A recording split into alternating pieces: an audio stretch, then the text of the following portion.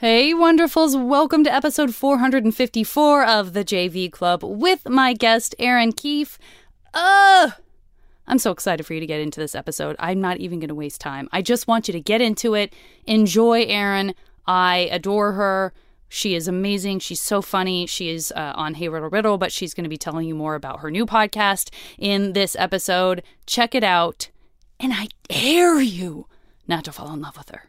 I dare you.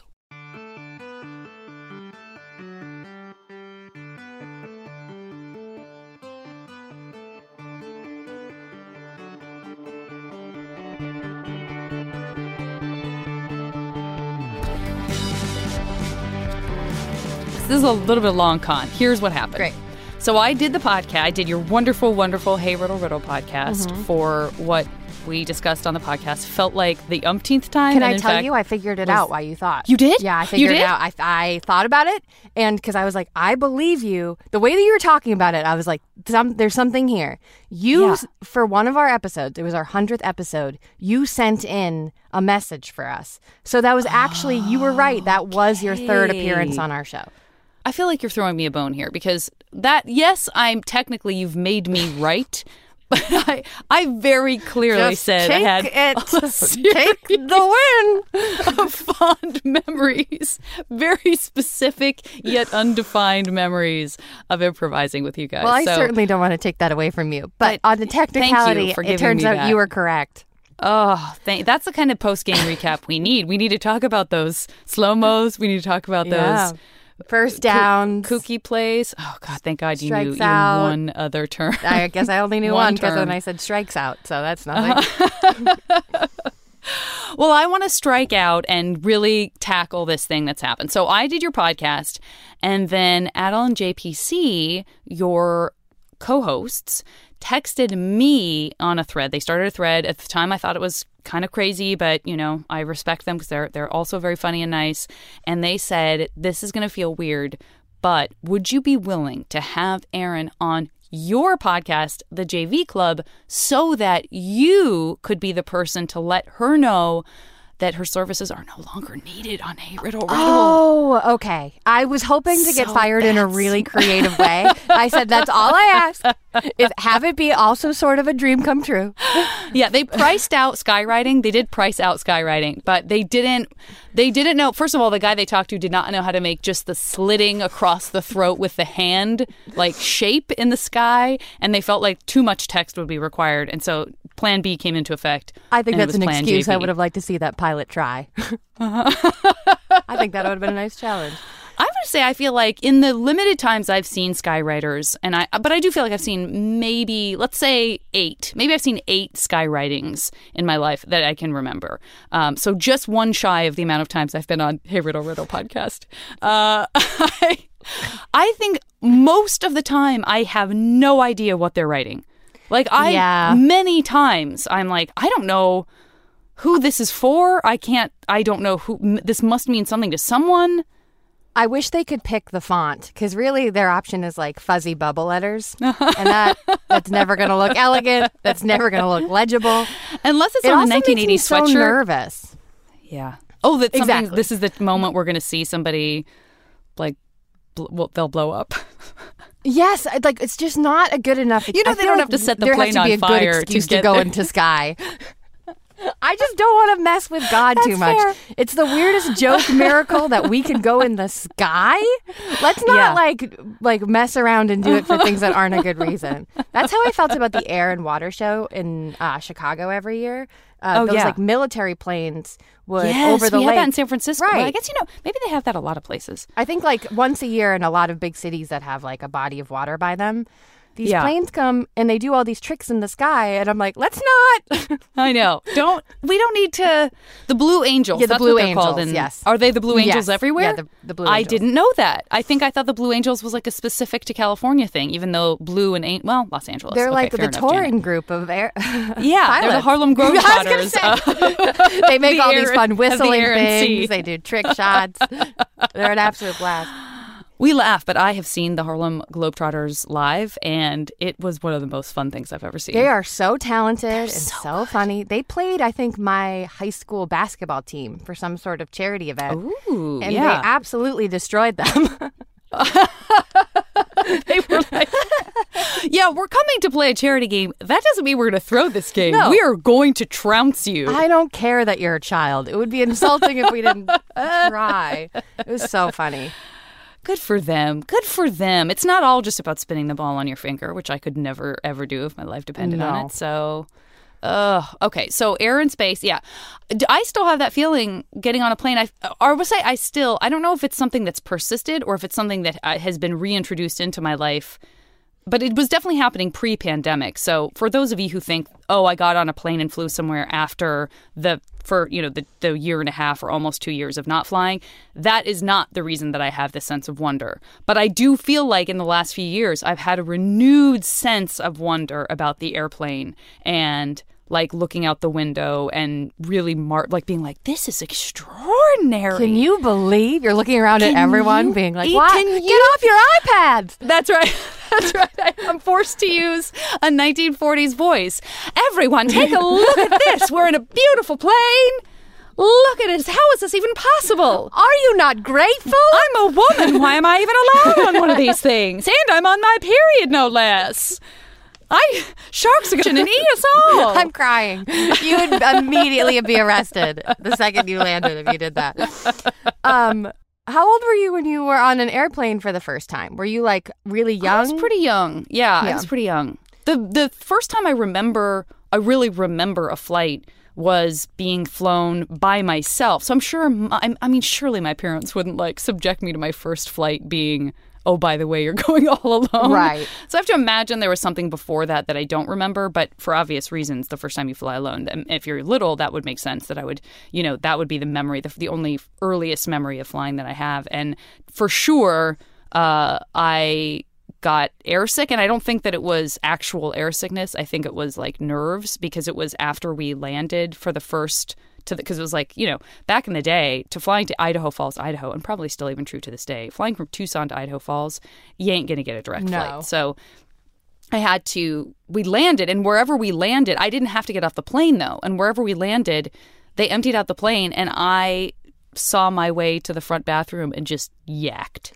Yeah. But we'd already landed, so I'm not sure what was going on there. Maybe anxiety. I had an identical experience. Really? This is crazy. I flew for the first time, and I was alone.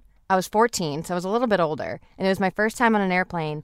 And I got on the airplane, and I sat down in my seat, and we took off, and I was looking out the window, and then I threw up in my hands immediately. Oh, no. I think it was just like so much hyped up, and I was really scared to be alone. Oh, your hands. The bag was so close. I know. Probably. I didn't even know that there was a bag. Yeah, I was so new. So I threw up in my hands, and the man next to me was just straight up not cool about it. I mean, I guess I get it. That's a bad day for him. But he was like kind of rude, and I was like, I'm a kid. And then I was visiting my sister at college in Texas, but I had a layover in North Carolina or something. And I was technically an unaccompanied minor, so I had to have a chaperone in my layover. And they brought me to this room, and it's still to this day the saddest room I've ever seen in real life. It's I'm already imagining all these it. like toys that are broken and missing parts. No. And a poster, I'm not even kidding, like that is half off the wall. Oh, God. And it had like those popcorn tins that like attract ants. It just had the worst vibes. So I was just sort of sitting there with all those toys, no smartphone or anything. Yeah. And it's just like, and you're too old to, not to say that you probably would have picked up on all of those vibes as a young person, but it's like you're already too old for any of, even if the toys had been working order. Oh, yeah. It was, I felt like I was 100 years too old to be there. There was a 7-year-old boy with a Game Boy or like a little handheld system, just like grumpy, leaning back in his chair. It was just not good. But I think because I was older, it really, still airplanes, I feel like, have a magical quality. Yeah, to them. even just, I don't even have to be on it. Even just watching them land and take off. Right. Like I'll be at the airport and I'm just as interested in everyone else's flight as I am in the one that I'm about to get onto. When I was in Chicago once, they can't announce it beforehand, but they can announce it like when it's right about to happen. Air Force One landed. This was like in 2012. Hello. Should I be saluting while you tell me the story?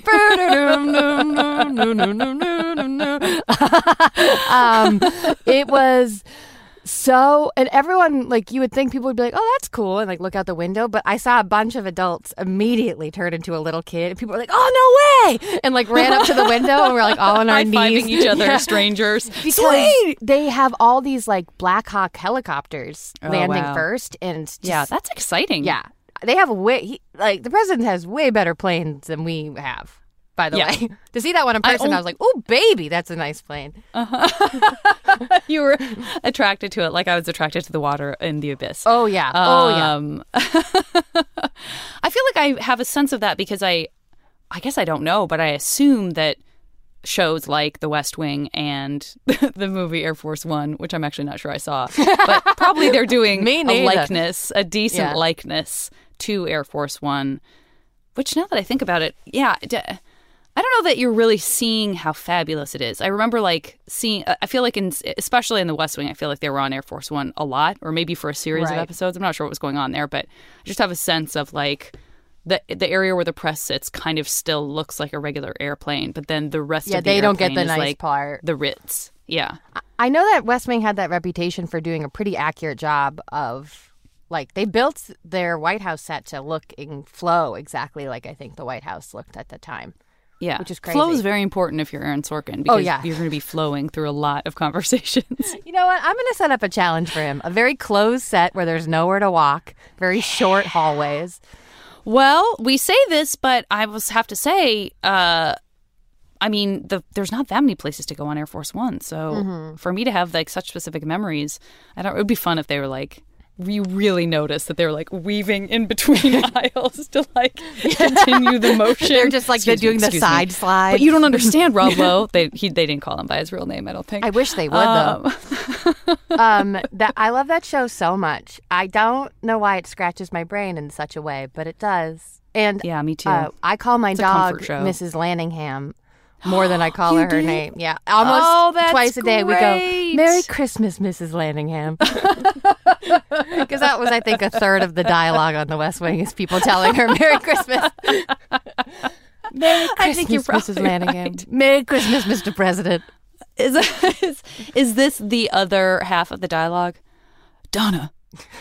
That's it. Just Bradley Whitford saying Donna's name. Yeah. Donna. So hot. So hot. Do you ever... He's one of those people where I feel like I envy the person whose voice is at a natural whisper. Like, yeah. Because I feel so brash and loud sometimes, and by sometimes I mean all the time. The idea of like certain people, which by the way, I feel like many of them were on The West Wing, because I'm pretty sure Richard Schiff also has like a voice that exists at a whisper. It's just like... How is that? That's amazing that your regular speaking tone just kind of lives down in here. I'm so jealous. That's amazing of that. to me. I often think I'm like, I have a brass instrument that's out of tune voice, and I wish I had a cello voice. I go, if I had a cello voice, it would be over for all of you. I would be over. I would just be so popular and so cool. I wouldn't have to be on your stupid improv joke riddle solving. I wouldn't have to be on a Nightmare Riddle podcast if I had a soothing voice, and yet here I am, everybody. One of the things I will say, too, about Hey Riddle Riddle, because there is, speaking of zero flow, none in this podcast, is that I shouldn't think that you guys shitting on yourselves is as funny as it is, because I think in general, that's not like, that's a go-to I would go to. And so it feels like familiar in a way where I've had other people be like, stop being so self-effacing. I know you're joking, but it does it can almost encourage people to agree with you. You know what I mean? That got the heckle it deserved. So it reinforces my sense of that still being funny, because every time you guys say something like that on your podcast, it makes me laugh. And I think if you're, I mean, I guess it is, I guess the reality is if you guys weren't very funny and very fast, then maybe that wouldn't work because it would be a podcast full of people sort of being like, and we have one listener and I'm not even sure they listen. Like that sort of thing. They're very angry. Not a good example. Yeah, not a good example. But it's, but you're so not that it does become funny again. But I guess maybe people worry about that with people who are sort of already not great and then they're also shitting on themselves. It's definitely a specific energy, and some guests come in and it doesn't fit the vibe as much. They're just like, their sense of humor doesn't rhythmically move like that. But I've had people who are other improvisers diagnose the show, I think, really well, where they said it feels like a green room before an improv show rather than an improv show. And I feel like that's sort of like shitting on your friends and self-effacing comedy is really common backstage when you're warming up and sort of like roasting each other. Because I would say with Adel and JPC, their improv and who they are in Hey Riddle Riddle is so different to what they would improvise like in Chicago. Interesting. They were very like comedy, math, shiny, like very polished on stage in Chicago, like just so by the book. They were so good at like actually good improv, and on Hey Riddle Riddle they just are like setting things on fire because they know that they can. And I think that sort of like self-effacing stuff is part of that. I love it. I cannot say enough good things about your podcast. It's so delightful. You are so funny. And the other thing is that somehow none of that ever comes off. I mean, it's almost like, this is a very bad example because it's not fair to actors who are great at playing jerks. But I do feel like there are some actors, and again, I base this on no actual knowledge of the people that I'm not even going to name. But some people you feel like, oh, they are wonderful at playing a villain. But one of the things that makes it so wonderful is that you can't help but get the glimmer of the good person they are underneath. Somehow that's still coming through. And then there are people, and I'm not going to name names, Ray Liotta, who seem like there is nothing underneath there. Like, and I don't know if that's true or not. I did like a table read with him once, and then I had a friend who worked with him, and I'm not sure. He might be like the best guy in the world, but I didn't get a sense of any like real warmth underneath. Like, oh, he's great at playing guys who are sort of heartless. Yeah, and I think, you know, I don't know. Look, again, he might be the greatest guy in the world, but that doesn't come through to me when I watch him the way anytime, Meryl Streep, but like, you know, a Meryl Streep, like when someone like that plays a bad person, you still feel like there's something underneath that's, you know, I'm sure there's like a great theater term for that. And having been a theater major, I should know what it is. But that's what I'm saying about you guys. Let's take it back to you guys. Well, that's really nice. Is that you could be as mean as you wanted to each other. It is so clear to me that you are three of the nicest people. That's so like nice. To be that nice and to be that quick and able to sort of pull the rug out from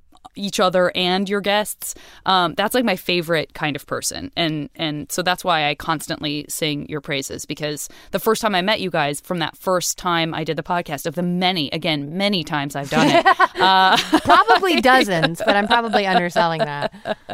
I just felt like you're my people. Do you know what I mean? So well, after we recorded with you, and this is a sentiment that I don't mean to put you on the spot or embarrass you, but a lot of our listeners share this feeling with us. And this is not an insult to any guest we've had before, but after we recorded with you, we were chanting, "One of us, one of us." We always say that, like, if we were to add anyone to the podcast, it would be 100% you. You just fit into the flow of it so much, and that means the world to me. Maybe I can start being a regular, like once every 2 months. Like, you guys discuss amongst yourself, what's the amount of time? What's the amount of episodes where I would still be a fun, so weird. like, probably all of them. Like a thing to look forward to? Probably all of them, and also our bonus stuff, I think. Probably, yeah, I think so. I just want you to discuss it amongst yourselves. Like, what would be a fun time frame of, like, all of them, and then probably drop you into all the episodes we've already recorded, I think.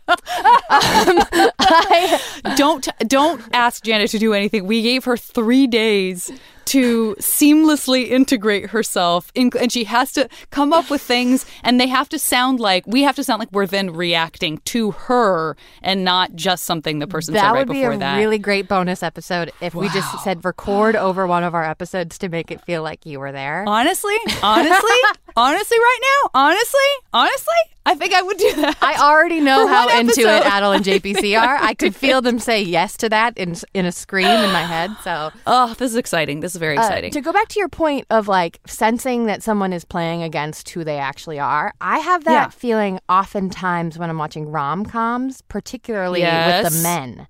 There's a lot of men in early 2000 rom-coms that I think have this weird, sinister vibe, but I think that is why sometimes their energy works in a rom-com. I am dying for an example. Like I'd say Hugh Grant feels like an example of that, where you feel this sort of like, I don't know what it is, like an energy of something a little bit more melancholy and dark under what he does.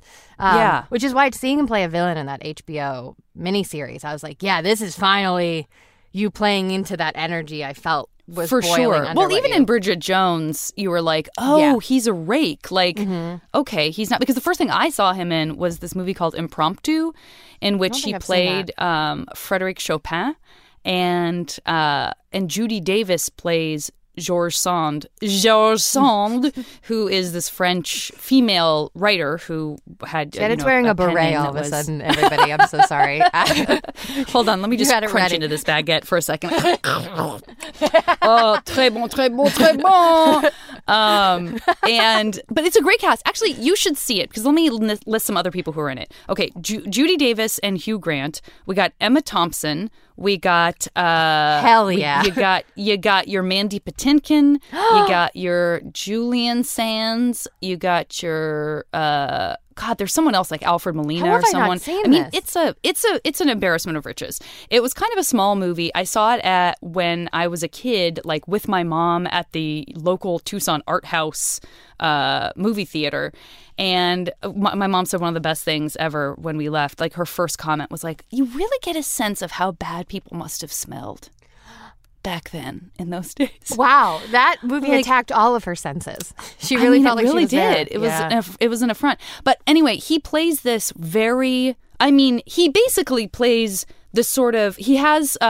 I think he has tuberculosis. He has, that's what your lungs are sort of going to pieces, right? When you're in that era. Coughing up blood. And he's he's very frail, and he is sort of, again, with the intention of sort of like inverting those gender roles from this era of 17th century France. It's so gross that I don't know. 18th century France. And so she's many T's in what you just said. France. Yep. Good enough for me. I don't care. I love it. Were there candles instead of light bulbs? Then I feel like I'm there. That's a great question. I think they had candles. But they also had piano. Then it doesn't matter. That is such a specific time. Okay, I feel like we're mid-1600s because it's not an organ. It's a piano. All right. Definitely a piano. Yeah, I think we're in the 1700s, 1800s. And it's that era where all of these artists would go and stay with these very rich benefactors at like their country homes, and would just sort of be like kind of contemptuous of the rich, kind of you see this in the movie. I don't know, again, this is not a movie podcast. This is a podcast about you and your teenage years. And yet, so she's very she's the sort of masculine one in the relationship, and she's very protective of him, and he's very frail, and he's kind of emotional and sort of gets the vapors quickly, sort of is like, oh, I'm very shocked by this.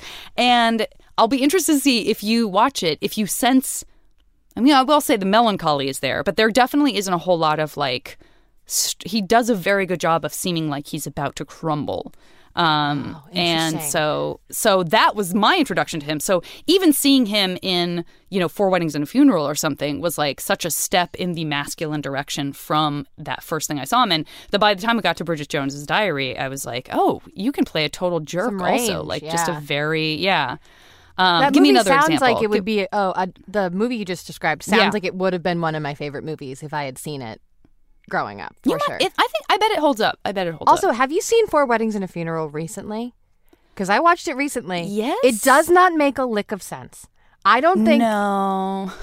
I still love it, though. Okay, totally. And I grew up... Tell me, talk to me. I grew up loving it, watching it.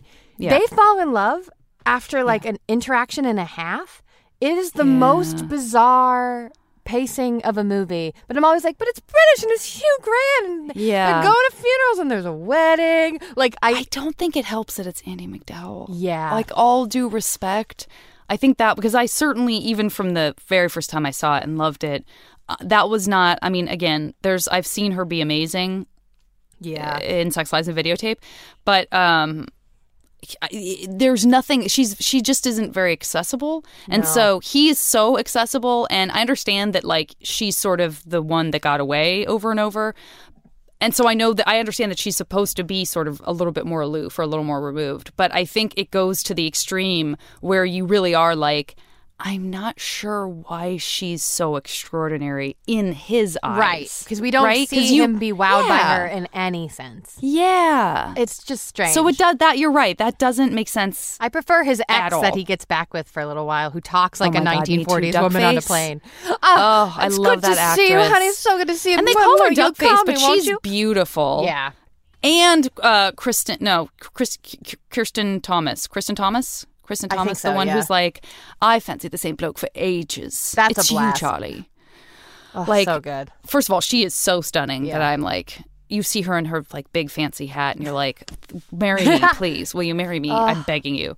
And I love that movie. And also that W.H. Auden poem that he reads for when his partner has died. Like, it's a great movie, but I really think she was spectacularly miscast. And I think if it was someone who was really dynamic, who had that spark, or if the writing had set her up to be a charm monster in some way. A charm monster. Give me a charm monster. But it didn't happen. It didn't happen. But I mean, I hate to say it. But you want to throw Julia Roberts in that role? Hello? I don't know if they would even need to change the writing. You might be surprised at how much you buy. And then it's just Notting Hill, and then we're all happy. And then it's Notting Hill. And then I'm thrilled. And then it is basically Notting Hill. I just want to live inside of that movie. That movie feels so good to watch. Okay, we're going to take a break. I will be back after a word from our wonderful buddies at Maximum Fun. Hi, I'm Jesse Thorne, America's radio sweetheart. And I'm Jordan Morris, boy detective. Our comedy podcast, Jordan Jesse Go, just celebrated its 15th anniversary. It was a couple months ago, but we forgot. Yeah, completely. Our silly show is 15 years old. That makes it old enough to get its learner's permit. And almost old enough to get the talk. Wow, I hope you got the talk before then. A lot of things have changed in 15 years. Our show's not one of them. We're never changing, and you can't make us. Jordan Jesse Go, the same forever at MaximumFun.org or wherever you get your podcasts.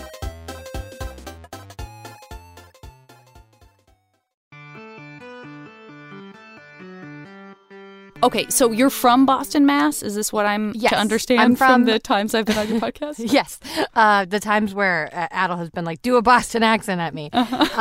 Yes, so my parents are from South Boston, which is like very Boston-y Boston, but I grew up... like Southie? Yeah, like Southie, yeah. They're from Southie. My mom's from Dorchester, which is where the Wahlbergs are from, to give you an indication of like the accent.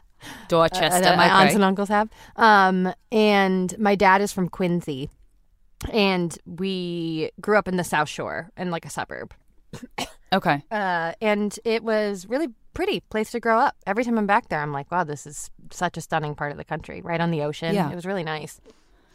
Have I been to, I mean, I was just in Boston for the first time in many... Side note, the second time I ever flew alone as a child, I flew to visit my best friend Meredith, who moved from Tucson to Pittsfield, Massachusetts, because her dad worked for IBM. Yeah. And so she went from being a total desert kid to suddenly living in this like 3-story old house with a kind of a dank, musty basement. And that's a book. You know, that's like a book, summers and winters and I went to King Cone with her. I remember that was like a very big deal, like going to the ice cream truck and getting a soft serve King Cone.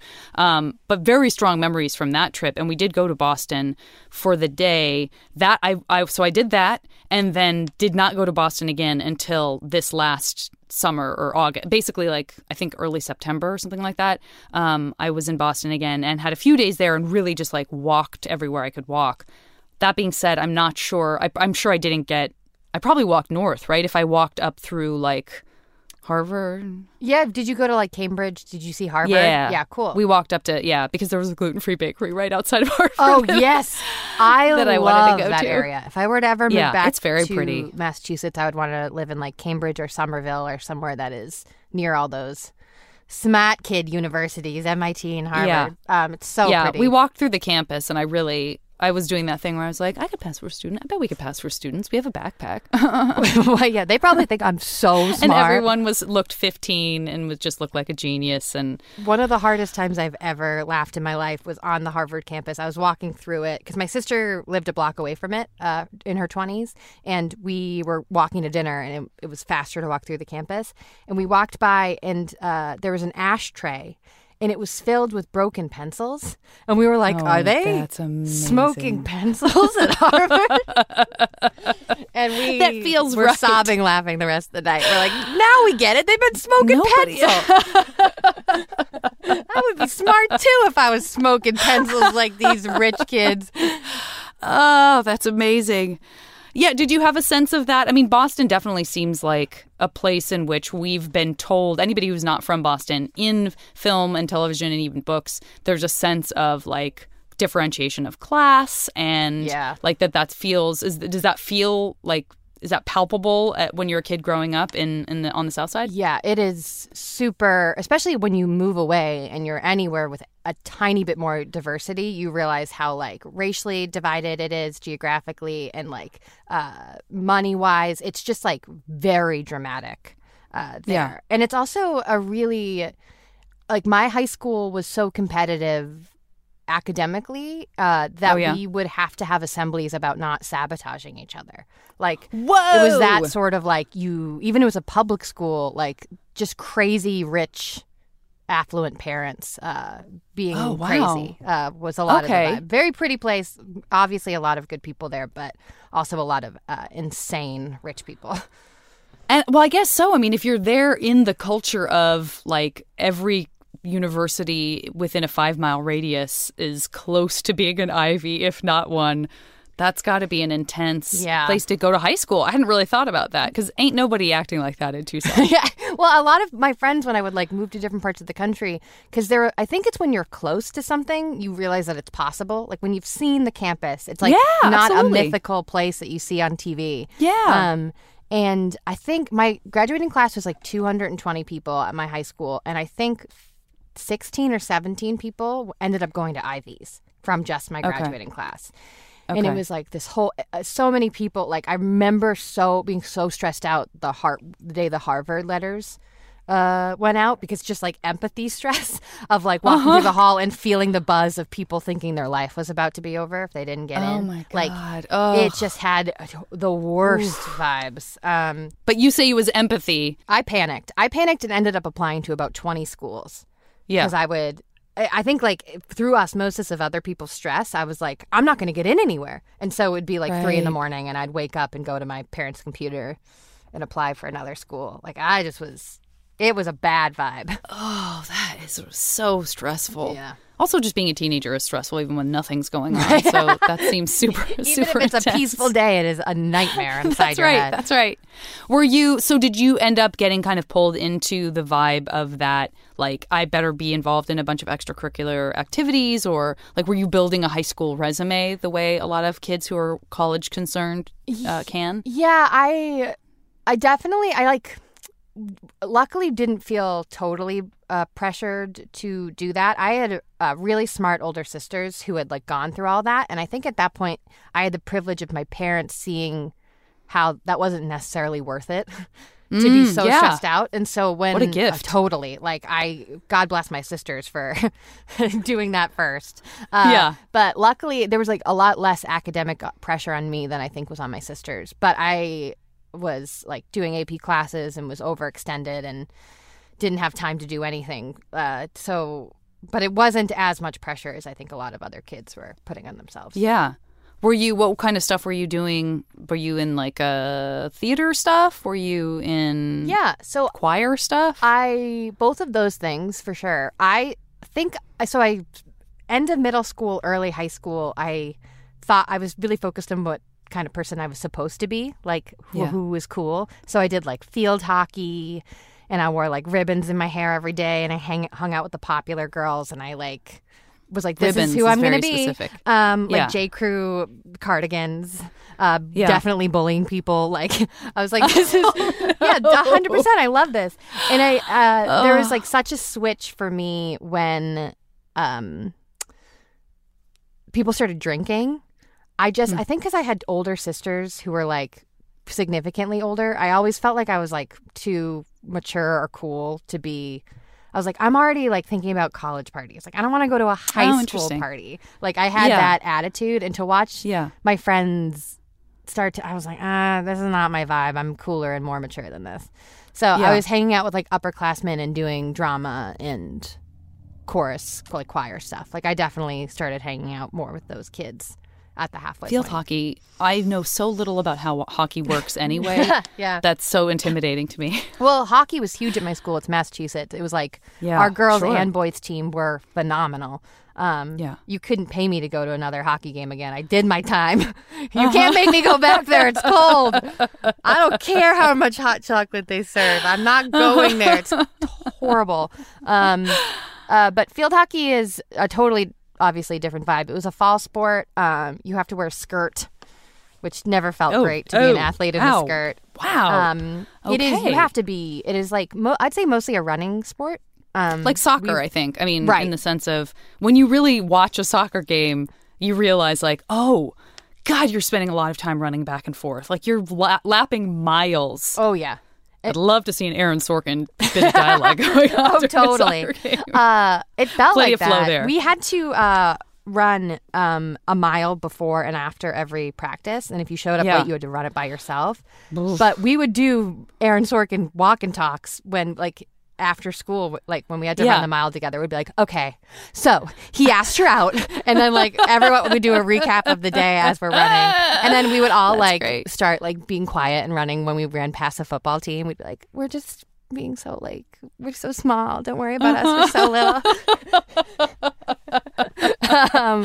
But field hockey is no joke.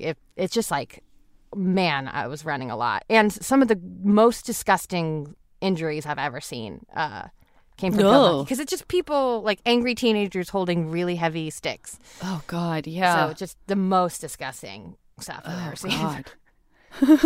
But fun. Traumatized. Yes. Would you say that the trauma you experienced seeing those injuries is what drove you to comedy? Oh yes, for sure. 100%, no other connection needed. From A to B, that's it. Saw someone's leg get broken, became very funny. Yeah, I think. Have I summed it up? 100%. Saw someone, because you're not allowed to have the stick above your waist, because it's super dangerous to be lifting a stick up that high. And freshman year, a girl, I don't know what came over her, she accidentally lifted it all the way up, and it cut another girl here, like sliced under the chin open, like the "you're fired from the podcast" gesture. Exactly. That's I saw it in skywriting. Awful. And our uniform was white polos on top, and then red kilts on the bottom, like field skirts. And so her polo looked red after only a couple seconds. Those face wounds, they really bleed. And I was like, I'm a clown now. Goodbye, everybody. And I shuffled off the field. All the women I knew who did field hockey, I think, are very funny people. But I think being in that sort of culture made me want to spend more time with the theater kids, because I noticed very quickly that no one wanted to do a bit with me. And I think that like we were at the age where all these people were really funny, but they felt like they needed to be a certain way and talk about like boys and alcohol and school and all these things that weren't like being silly anymore. So I think I was like, I just want to go where people are being a little bit funnier and sillier. So it definitely pushed me out of that, because I would just get so bored, which also was like snobby of me and not cool. I should have just not given up on them so quickly. Continued bullying people. Yeah. I was so happy, and you could tell because I was bullying people. Give up on the bullies. Nobody thinks about the bullies. Everybody's worried about the victims. What about what the bullies are going through? Exactly. That being said, I recognize everyone who's listening who's like raising an eyebrow right now that many times you do bully people because you're bullied at home. I recognize that 1,000%. Mine was more of like I assumed people were going to bully me, so it was sort of that preemptive bully. Let's get out in front of it. Yeah. Yeah. Like in 30 Rock, I think that I remember seeing that episode and be like, that's what I did. I assumed that I would get bullied, so I was like, I thought I was on the defense, but it was for sure me on the offense. That's so interesting. That's a really interesting take on it, because it's true that I guess I don't hear that as much, but it makes sense. It makes sense. It's still coming from like all the different ways in which we're vulnerable as young people and as adults, of course, but just the way that like the way the things that fall into place to have it come out in the certain ways that it does is so fascinating. I kind of wish that I'd studied child psychology. Yeah, it's fascinating. My sister's a 4th grade teacher, and I feel like she has so much insight because that is like that age where she watches people become self-conscious for the first time. Yeah. Like 3rd graders are still super earnest. And then all of a sudden, 4th graders are aware that they're being perceived. And it's just this really strange thing to watch someone all of a sudden lose their sense of like play and freedom. Yeah. Oh, you've broken my heart. Yes. That's what's happened. You've broken my heart. Were you dating? Were you like, I know you weren't doing the boozy party stuff. Not so much, and definitely not from lack of trying, I don't think. Oh, no. Okay. I would do this. I bullied so many people, and for some reason... I was like, why does no one want to date me? I'm a tall, mean bully. Hello? I'm so mean and tall over here. I think I definitely was... I was really sarcastic, and I... also, intentionally, I think, would have crushes on people that I knew would never know who I was. Right. And again, I had that weird snobby, shitty complex of like, I'm actually over this. I feel too old to be here, and so I would be liking older guys. Like I would have crushes on seniors and juniors when I was an underclassman. And you felt like you were operating at a level that other people, especially in particular guys you would have a crush on, would not be able to recognize that. So you were sort of like creating a situation for yourself in which it wasn't really going to work. Dating wasn't really going to work. Were you dating in high school? Did you have like a serious boyfriend?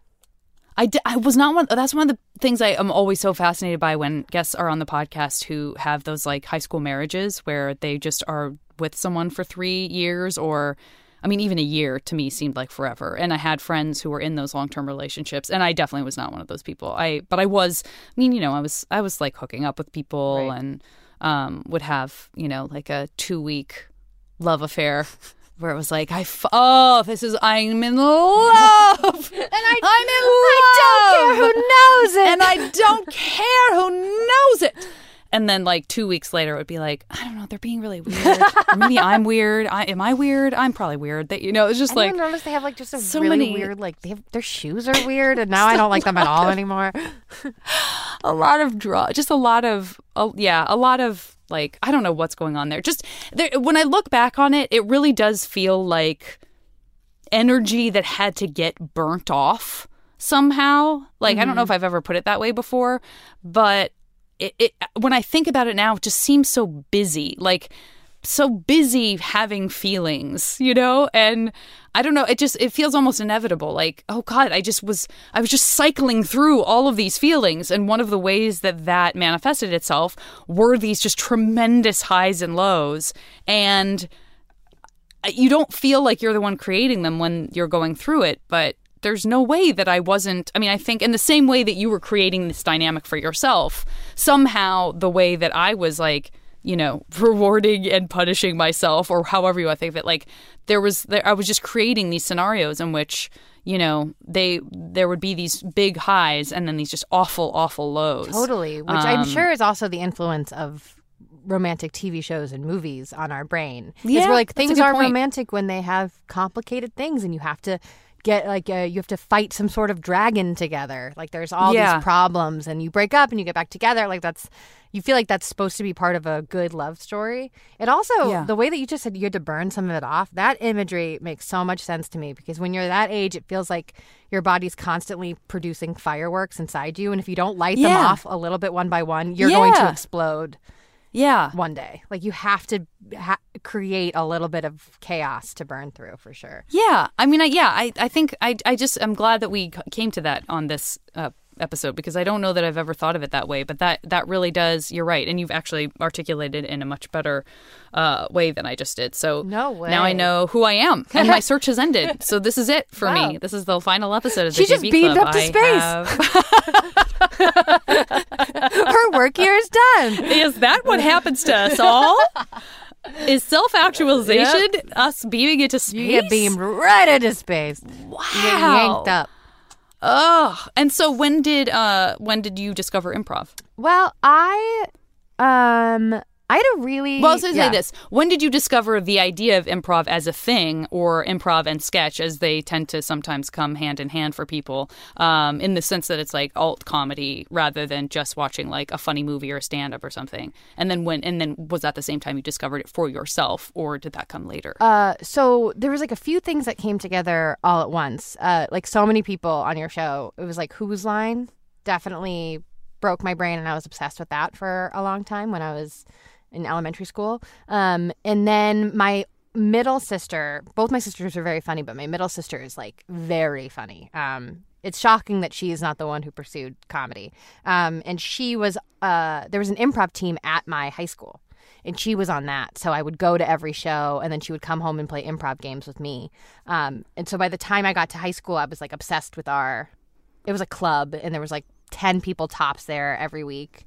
It was every Wednesday. And so by the time I was a senior, me and my best friend, Steven, were improv presidents together. Oh, okay. So you got into the club right away? Like you, as a freshman, you were like, can't wait to get into the improv club. Okay. And I did it all 4 years. And we never really did shows as much as it was like showing up and playing short form improv games, and then occasionally doing scenes for each other. But it mostly, like Hey Riddle Riddle, had the vibe of backstage at an improv show. Like the second hour would just us be sitting on couches in the green room, like making fun of each other and laughing and doing bits. I love it. I love the idea that, I mean, I wish that I'd had that when I was that age, because I do, speaking of energy to burn, I do feel like that would have been a great, for all the reasons that everyone always talks about improv being great for anybody, is like if you take it in, if you take it in, internalize it, and learn from it the right way, it doesn't even necessarily have to have anything to do with getting up on a stage. It can just be like, oh, my brain's working faster. Like, I can feel it working faster to answer this math problem, right? Even though that has nothing to do with this, but just like that's like a muscle. The idea of feeling or feeling more confident or feeling more, I don't know. That really, it also connects you with people. I envy who that. Start to feel that way too, and then you feel like you have this magical language with this person who sometimes would be like in a different grade than you, or like someone you wouldn't ordinarily hang out with, that you know if you see each other in the hallway there'll be this sort of like very exciting interaction that's very silly. Oh, I know. I was like, it's so intoxicating. And there's also a theater in Boston. I'm not sure if it's still there, and I'm not sure what kind of shows they're doing now. But while I was in high school, it's a place called Improv Asylum, and it's in the North End. Yeah, it's in that like strip where there's like the cannoli place, Mike's Pastries, and like all the Italian restaurants. And it was so good, and the quality of shows they were doing were truly incredible. Like I'd say as good as the Second City main stage shows that I saw while I lived in Chicago. And that they started to be like a cool thing to do for just anyone at my high school, not just the like drama kids. So people would go there for their birthdays with like 6 friends and eat in the North End. So that it was really cool to be around people who like thought it was cool. Like it was pretty accepted, and people knew what improv was when I was in high school. And then that was like the improv obsession to comedy podcast pipeline for sure. by the time I was in college. Yeah. And so we talked about the intoxication just now of laughter. Did you have any, I know you were saying that you were interested in older guys and sort of focusing on this idea of like who future Erin would be, and, you know, what was appealing to that future person, but in the now. But did you have situations in the improv group where someone made you laugh so hard that you were like, do I like him? Like, maybe I don't know if you had that. I definitely had that, where I had a couple of friends who made me pee myself. I was laughing so hard. And I really wanted that intoxication to spill over into physical attraction. And, you know, even like trying it and both of us being like, I guess this isn't really what our relationship is going to be about. We are meant to be great friends who make each other laugh. But it's so intoxicating. It's I think confusing. those lines can get blurred, right? Every guy I liked in high school was funny. Like, I noticed they were funny first. Like, those were all of my big crushes, were like funny older guys who did improv, and I was just like, game over, 100%. I will have a crush on you from afar, and I'm never gonna tell you. That's how I keep the power. Yeah, that sort of like memory of those feelings is what I like. After high school, I had no intention of becoming a comedian. And that was not the dream at all. And it took until I was like 22 and I was so depressed. And I was like, this is a real turning point for me. I'm going to be either the very, very depressed for my 20s, or I need to shock my system in some way. And I was like, I just need Good to... on you for having that, like the presence of mind to recognize that in some way. I was living in Australia and I just felt like this like rock, but I was like, felt very lonely. Whoa, you were living in Australia. For my junior and senior year, I was in Australia. How did that happen? I wanted to I went to a theater school and I started overthinking how expensive it was. And so I was like, I want to transfer to a place where I can sort of pay as I go while I learned. And I wanted to like, again, felt like I was too old for college by the time I got to college and wanted to like be out in the world and traveling by myself. But yeah, 22, I was so depressed and was like, this is a real rock bottom. And I didn't go to Chicago or decide to pursue comedy for any sort of ambitious reason other than like, I want to be around comedians. That was my only agenda, is like, when was the last time I felt really good? And it was being around people who had that magic language of like not being negative or not like spiking down the volleyball of what you're saying, but instead are like lifting you up and making you laugh. So you were in Australia for 2 years or 2 semesters as a breakdown to being still 2 years. I know that's kind of somehow that feels different, but I think it might have been like 22 months. So I guess not 2 full years. Yeah, I absolutely allow you to say 2 years. I want you to know that those 2 months, I'm gonna include them. I'm throwing them in as a bonus. And but don't tell that to the Australian government, because if I move back there, they're gonna be like, you lived here too long. Will not tell them. Thank you. So the adventure of being there, did that become? I mean, you're describing something that could be something someone experiences anywhere. So was it not really? Did it even not have anything to do with the fact that you were so far from kind of home and like? The culture's a little different than maybe you expected, or I think it was like all of those things coming together, like feeling very far away from my family, and then you can't really hide from yourself if you're that isolated and you're sort of on your own. That I was like, I need to face these hard truths now, or I'm never going to do it. And I think at that point I was like, no, I don't want to. Like, I had lied to myself and other people about wanting to pursue anything creative like that. So I had to be like, I need to admit that to myself, that I want to be around creative people. What were you doing and studying? What was kind of taking up your days in Australia then? I was doing theater and like art studies, and I would travel to different parts of Western Australia, like this place called Kalgoorlie Boulder, and help set up programs at libraries. Like, I would do story times at libraries and all these little mining towns that were filled with men but otherwise had no art cultures. And so they were trying to get women and kids to stay or to move where their dads were working during the week. And so we were trying to like make these places more habitable. What a great endeavor. But that's not necessarily going to. I bet that's hard too, because you probably are trying. If you're not happy doing that, do you also do a thing where you're like, I'm doing good work here. What's wrong with me? Yeah, I'm doing good work. Why am I not being fulfilled by this? I think it was like, also, this is helping people. Why am I unhappy? What's wrong with me? This is on me. And I was around, like, Western Australia is in this like economic boom because of all the mining, and it's a bubble, but it makes it so a bunch of single men, young men, move there, and they're making a stupid amount of money. Wow. Like $250,000 a year minimum, and all they have to do is drink and gamble. And so like to be in these places that have the vibe of like that sort of numb only made it feel heavier and worse. Of like, this doesn't feel as sparkly as I know the world can be. Yeah. Oh, good for you. What an experience. Like, no way that doesn't inform like other experiences you have for the rest of your life. Like, hopefully you still are glad you did it.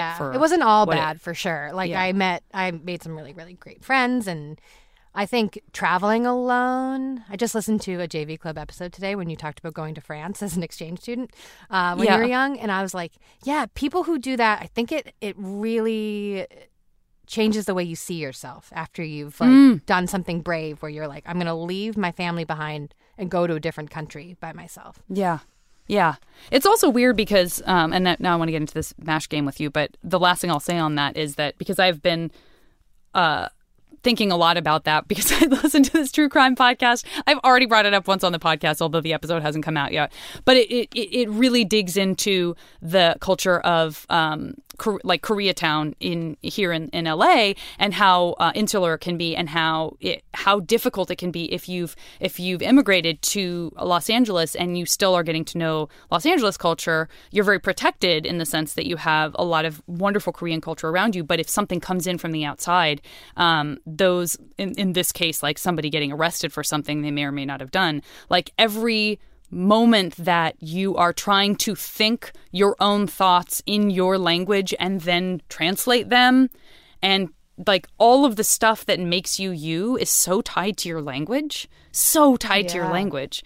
And so that really, that's a huge deal, I think, just for anybody being in a place where, and I know they speak English in Australia, so it's not specifically saying one thing or another about that particular thing, but I do remember being in France and being like, I don't know how much of me can come through. Like, it's a bit of an identity crisis, which can happen in an English-speaking country as well. But just that feeling of like, how do I convey, like, I'm not great at French enough to like make a bunch of, puns or like all of that stuff is so sophisticated for language to language, which is why someone like Eddie Izzard being like, completely fluent, just being able to do a set in French is like, you're a god to me. Like they stand up in 3 different languages. It's insane. Crazy. Yeah, it's crazy. I mean, that's some genius stuff right there. I went to France. But yeah, just like I went to France this past year. I went to Paris and Nice, and I was there with one of my friends from Chicago, Harrison, and he majored in it in college and lived in France for a year before. And he was feeling that anxiety of like, I'm feeling really angry at how all of this language has slipped for me a little bit because I feel like I can't be myself in the language. Yeah. And after 5 days, we went to like a bar late at night, and it was just the employees and us. And it was these like really funny women working there. And I got to see him all of a sudden remember how to be funny. And he was like his kind of funny in French. And it was like one of the most emotional moments of my life is I was like, he broke through that difficult thing, and I can tell he's being himself and not just like doing comedy math. Yeah. He's being his, and I just was like, that's the most impressive thing I've ever seen. Totally get that. What a moment. I completely and totally get that. I was just sitting with my rosé being like, I don't care if I don't understand a word of this. This is amazing. This is like being on a plane right now. That's the kind of awe and wonder I'm feeling. Ladies and gentlemen, look out the window. My God. Can you believe? Those are houses down there. They look awfully small. Wow, a trampoline. That's nice. Oh, brother. Oh, it's time for a quick break. I will be back after a word from our friends at Maximum Fun. Prepare yourself for the greatest pro wrestling podcast spectacular known as Tights and Fights. A backdropping audio showcase that helps you understand the world of pro wrestling with a lot of love and no toxic masculinity. Featuring hosts Danielle Radford. Time to kick butt and chew gum, and I'm all out of butts. Lindsay Cal. I'm a brutal Brit, and my fists were made to punch and hit. And Hal Lublin. I was doing the voiceover this whole time. Hear us talk about pro wrestling's greatest triumphs and failures. And make fun of its weekly absurdities. On the Perfect Wrestling Podcast. Tights and Fights. Every Saturday on Maximum Fun. Let's get into the Smash game. This has been the pleasure and joy, but also flown by as I knew it would.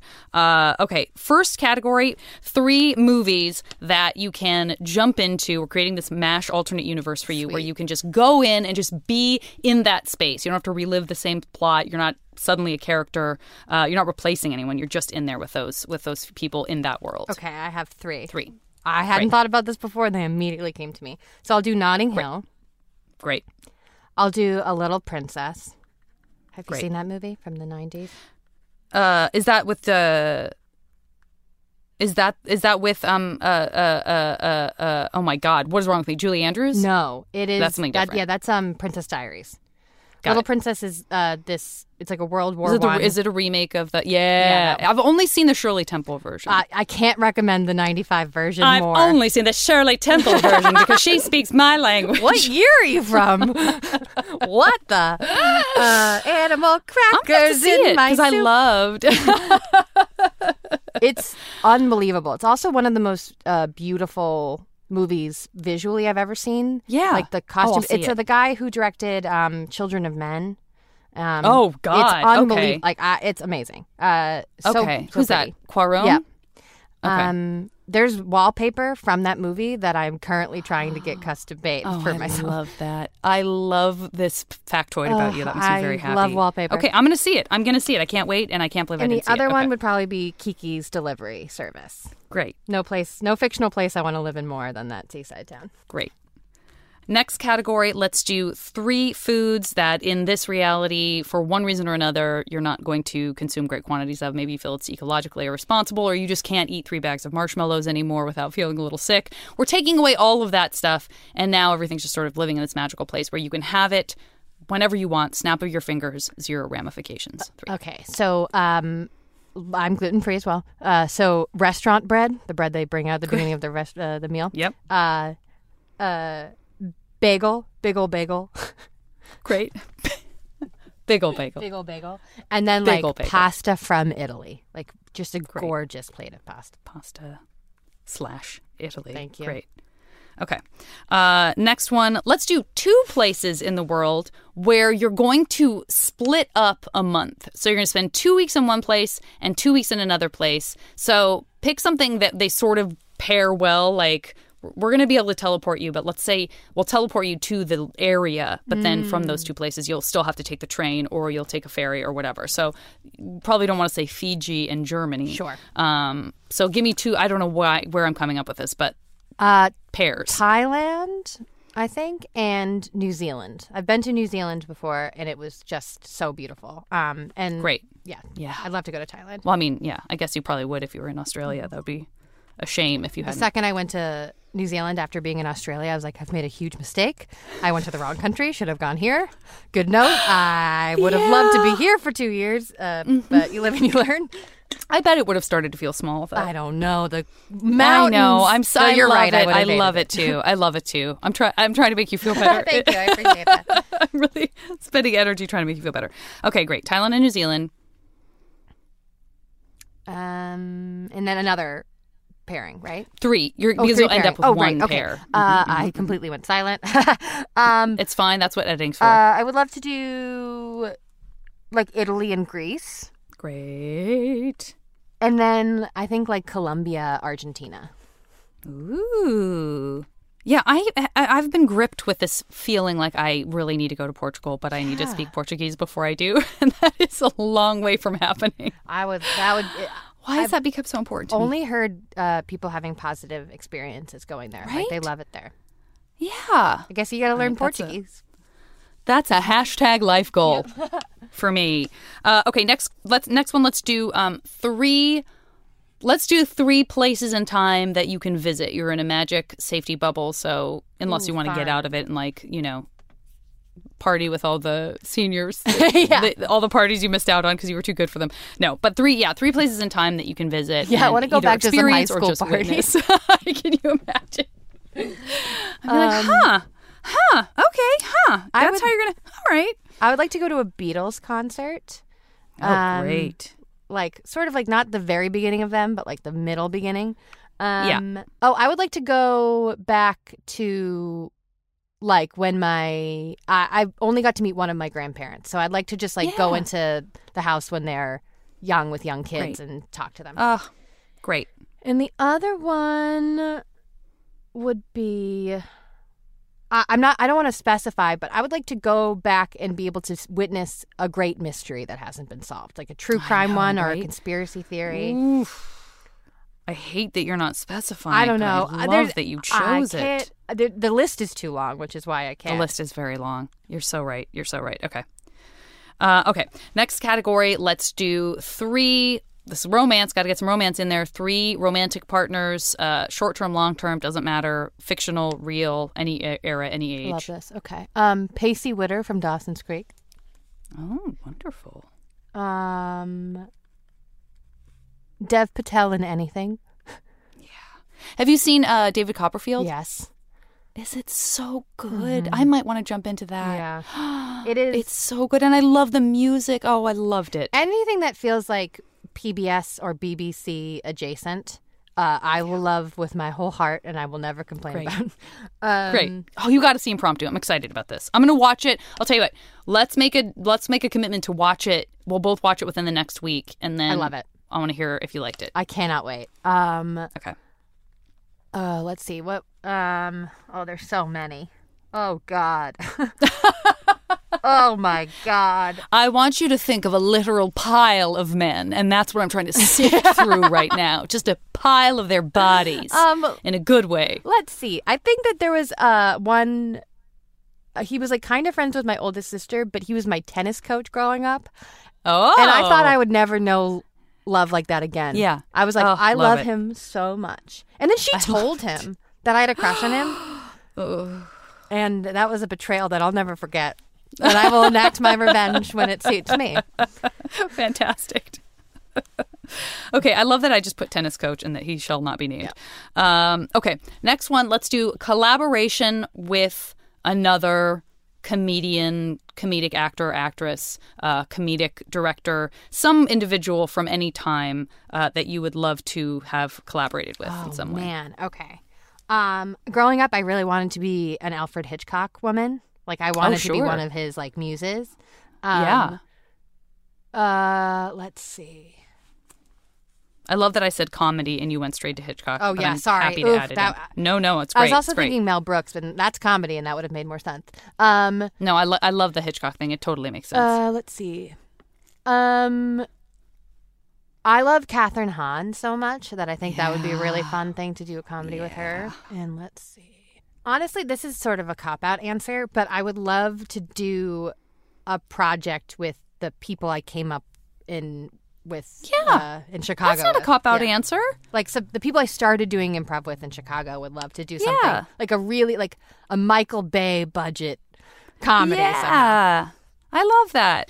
Second to last category, would you respond positively to the sort of 3 musicians or composers who kind of make a soundtrack for your life that is like unique to you and for you? Oh, I love that. Okay. Okay. I'd say George Harrison, Sammy Ray. I don't know if you've heard about her. She's a jazz musician. I'm going to her concert soon. Her voice is crazy. Okay, gotta look her up. And then there's this woman from Wales who writes folk music. Her name's Kate Rusby. Oh, wonderful. And she That's writes like name, mostly lullabies. It's really great. Oh, okay, wonderful. I bet I would like that because I'm really into the soundtrack from this is the Song of the Sea. Yep. Did you see that animated? Yep. Oh, you would love it. Oh, I'm going to send you a playlist. My whole soundtrack would just be Okay, I'm going to send you a playlist on Spotify that's called Woman on a Boat Looking into the Distance. Oh my God, I love it. It's going to be a lot of Irish music. I totally feel seen right now. She's just wearing a shawl and she's seeing her homeland of Ireland slowly. Definitely fog and mist. Oh, mist. Definitely so much mist. fog and mist. A violent amount a of mist. lonely seagull sound, like cold seagull sound. Her husband is I'm long so gone. She'll never see him again. He may or may not have turned into a seal. Really, He was a really pirate. excited. I'm so excited. Okay, great. Okay, and then final category. Let's do something. I mean, I don't know if you're an amusement park person, so it doesn't have to be as specific as an amusement park, but something, and this is stretching to say the least, something in your life or some experience you've had that feels like you sort of wish it were real in a way that it can't be or it isn't. So it could be something like, I wish the Haunted Mansion were real and I could just hang out with those ghosts all the time. Or I wish... I don't know. I mean, I'm living in this sort of idea of amusement park rides, but I feel like there's other examples of that. Like, I wish the place that was my secret hiding place in the forest when I was a kid, I wish that I could get that feeling from being in a forest, but it was sort of the grown-up version of that. Do you know what I mean? Like, or treehouse or something like that. Like, something from the imagination that sparks something for you that you wish could be more a part of your regular life in kind of a grown-up way. I love that. My pretend friend growing up, this was before Harry Potter, and Adel and JPC give me a lot of grief because I always say I invented Dumbledore, and I sort of did.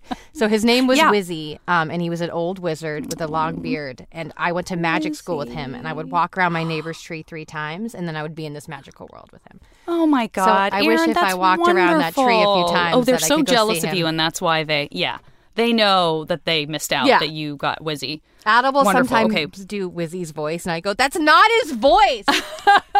You don't even know how to do his voice, so don't do his voice.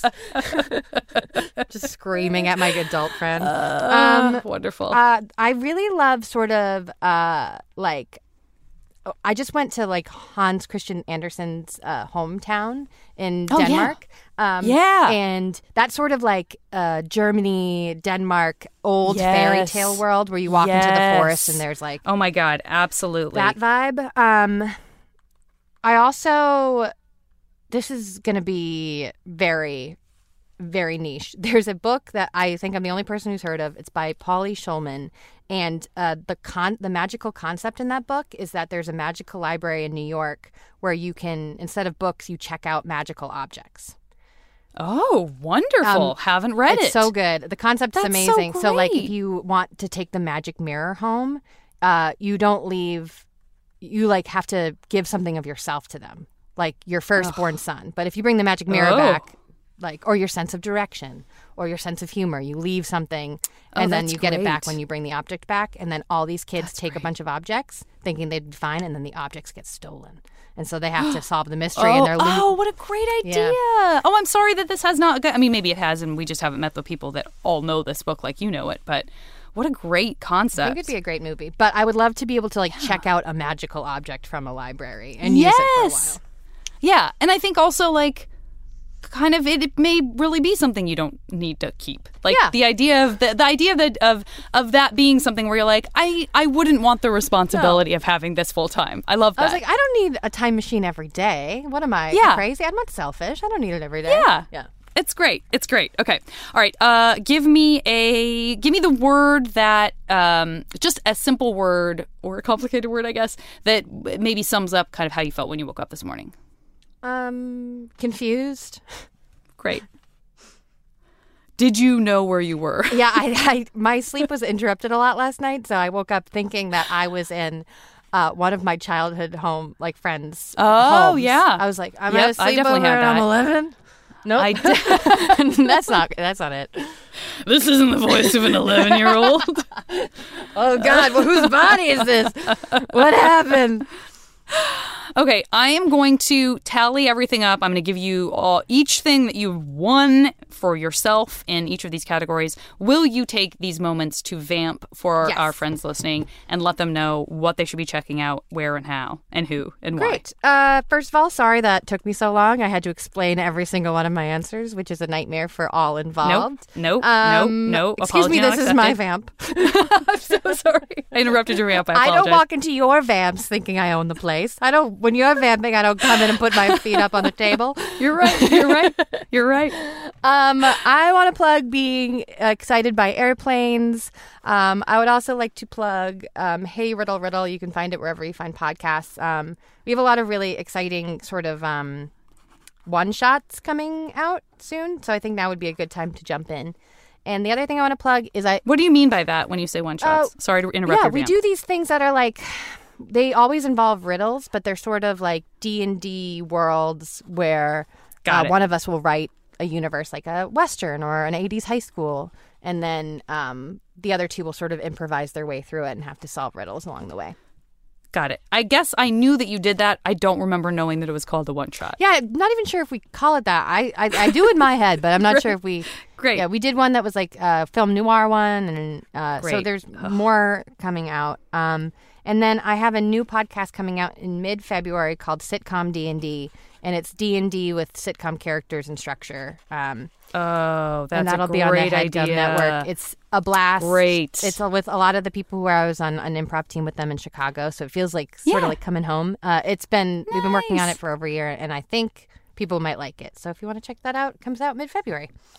Oh, I can't wait. Wait, what's it called? Sitcom D&D. Sitcom D&D. Sitcom D&D. Sitcom D&D. It's like Cheers meets D&D. That's great. What a great concept. What a great high concept thing, which I never come up with anything. No, me neither. I didn't come up with that. It's great. It's great. Let's ride on those coattails, you and me. Okay, so I feel real good about this. I hope you feel the same. First of all, I really took that's like the deepest breath I've ever taken. I think I've transferred my anxiety from my waking up to you. I'm so sorry. I do that a lot. People get anxious when they hang out with me. Here we go. I just need a second.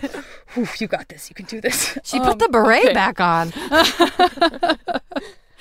Okay, now I think we are good. Okay. First, I want to congratulate you on your apartment. Your apartment is inside the movie Notting Hill. Totally makes sense. What are you going to have, like a giant mansion? No, you're in Notting Hill. You're going to have a beautiful little walk-up flat. No way, no how. Of course, I love it. You got an apartment. You got a beautiful apartment in Notting Hill. Whenever you want to get away, that's sort of your vacation place that you get to go and just be in. I would say that the soundtrack that Kate Fusby... Rusby. Is that right? But I love Kate Fusby. What did I write? What is it? It's Rusby? Kate Fusby is the teddy bear version of her that you can buy online. The Muppet version. Yeah, that's the puppet. Okay, dibs. So I know you came up with it, but dibs on Kate Fusby. Take her. I need her. Take her. I have to build a puppet today. I don't have time to, but I have to build a puppet today. Kate Fusby, all yours. All yours. Wouldn't exist without you. Would not exist without you. Okay, so Kate Fusby and Kate Rusby have both contributed to the soundtracks of your lives. You also have the unlimited amount of Italian wonderful, perfect pasta. Yes, that's what I was hoping whenever for. you want it, however you want it. And that includes your time that you will spend the month that you're going to split between Italy and Greece. You'll have a real chance to sample even more Italian pasta to kind of know what you want to conjure when you want to conjure it. So you get to go to spend a couple of weeks in Italy, a couple of weeks in Greece on a beautiful, wonderful game show win type of trip, which is somehow what I'm describing. You also have the ability, speaking of conjuring, you have the ability to experience the magical objects library whenever you desire. You're picking all the ones I was hoping for. I mean, this is just facts. This is the facts of MASH. You also have the opportunity to become a Hitchcock muse. Yes. So you do a lot of traveling for that too, probably to Northern California at least once or twice. And just that beautiful, perfect kind of makeup, and that'll be fun to see. My long eyelashes. Your very long, your tangly long eyelash. You're going to have to comb those. That's a downside. And that leaves us with your ability to also go back and visit with your grandparents and get to know them. And all of this is you're like, screw them. I don't care about the grandparents. Who do I end up with? Is it Deb Patel? Is it Deb? Is it the tennis coach? It's actually Pacey Witter from Dawson's Creek. I've waited a really How long time for that to be true. Yeah, well, it's true now. Never truer than right now. He's so perfect. This is your 100% guaranteed MASH future. Thank you so much. I don't know why I feel more so confident now. You I'm like, should. my life rules.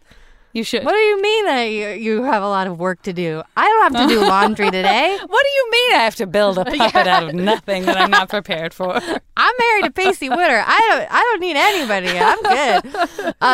Thank you so much. I feel like I panicked and talked this whole time. No, I think most people will go, Janet, why were you talking at length about a bunch of things that had nothing to do with Erin? No, that was heavenly to me. Thank you for putting up with all that. Thank you for having me. This is a dream. I'm such a big fan of the show, so it's so nice right back to at you. jump inside of it. Right back at you. Well, I want you, so go ahead and discuss with the guys about what a reasonable returning guest pattern could be for Hey Riddle Riddle. You're in every episode, and there's also episodes that are just you. So again, take all the time you need. Don't need any time. Thank you, though. So we will reconnect about that. And for now, it lives in a more nebulous space. Right. Has not been decided and yet. I need everyone to be clamoring online for Janet to do a voiceover over one of our existing episodes. That is so daunting, but sounds like so much fun. I would totally do it. I would totally do it. If you make enough noise all right. online, that'll exist. I'm not even sure the noise needs to be made. I might have to create some false profiles to make it seem like people are Just clamoring you with a for fake it. mustache, you and the beret. Who's Vanette Jarney? That's the best she could do? God. Kate Fusby? That's a little on the nose. All right, Erin, what a joy, what a pleasure. Please, everyone, listen to these podcasts, the one that exists, the one that has yet to come into your feed. Remember it. Make a note to yourself. Sitcom D&D, Hey Riddle Riddle. If you're in Boston, you've been doing shows. Yeah. Where are you? I'm in L.A. Oh, my God, you're in L.A.? Are you mad at me? This is gross. I didn't know you were in L.A. I'm sorry. I moved here in May. I can't believe you're in L.A. I know. In my mind, you were back in Massachusetts because of Sandy Goldman and all his Massachusetts stuff, and that he came to a show. I got all of that entangled, and so you can understand why, in my mind, Sandy Goldman from Massachusetts was going to a show in Boston. Naturally. Because I knew you weren't in Chicago. Right. Oh, my God. This is insane. All right. Well, we can see each other in real life person. Can you hear me right now? All right. Hello? Erin? We share a Erin? wall. Erin? You're in the same closet as me. There was a fabric between us, so I couldn't hear you. Just a I was wondering what that echo was. Little piece of fabric. Oh, yeah. brother. Yeah. Oh, this has been, wow, what a huge gotcha moment that neither one of us were planning.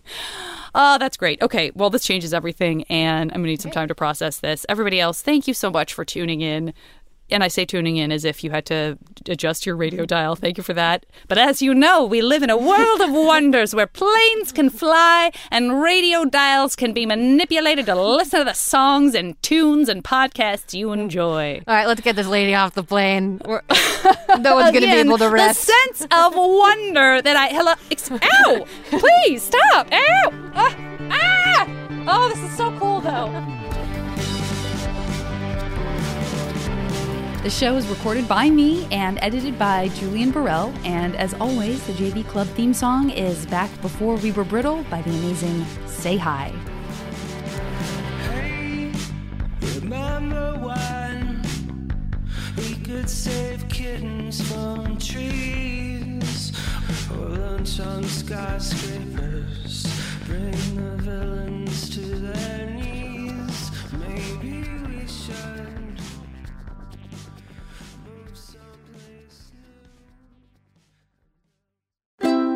MaximumFun.org. Comedy and culture. Artist owned. Audience supported.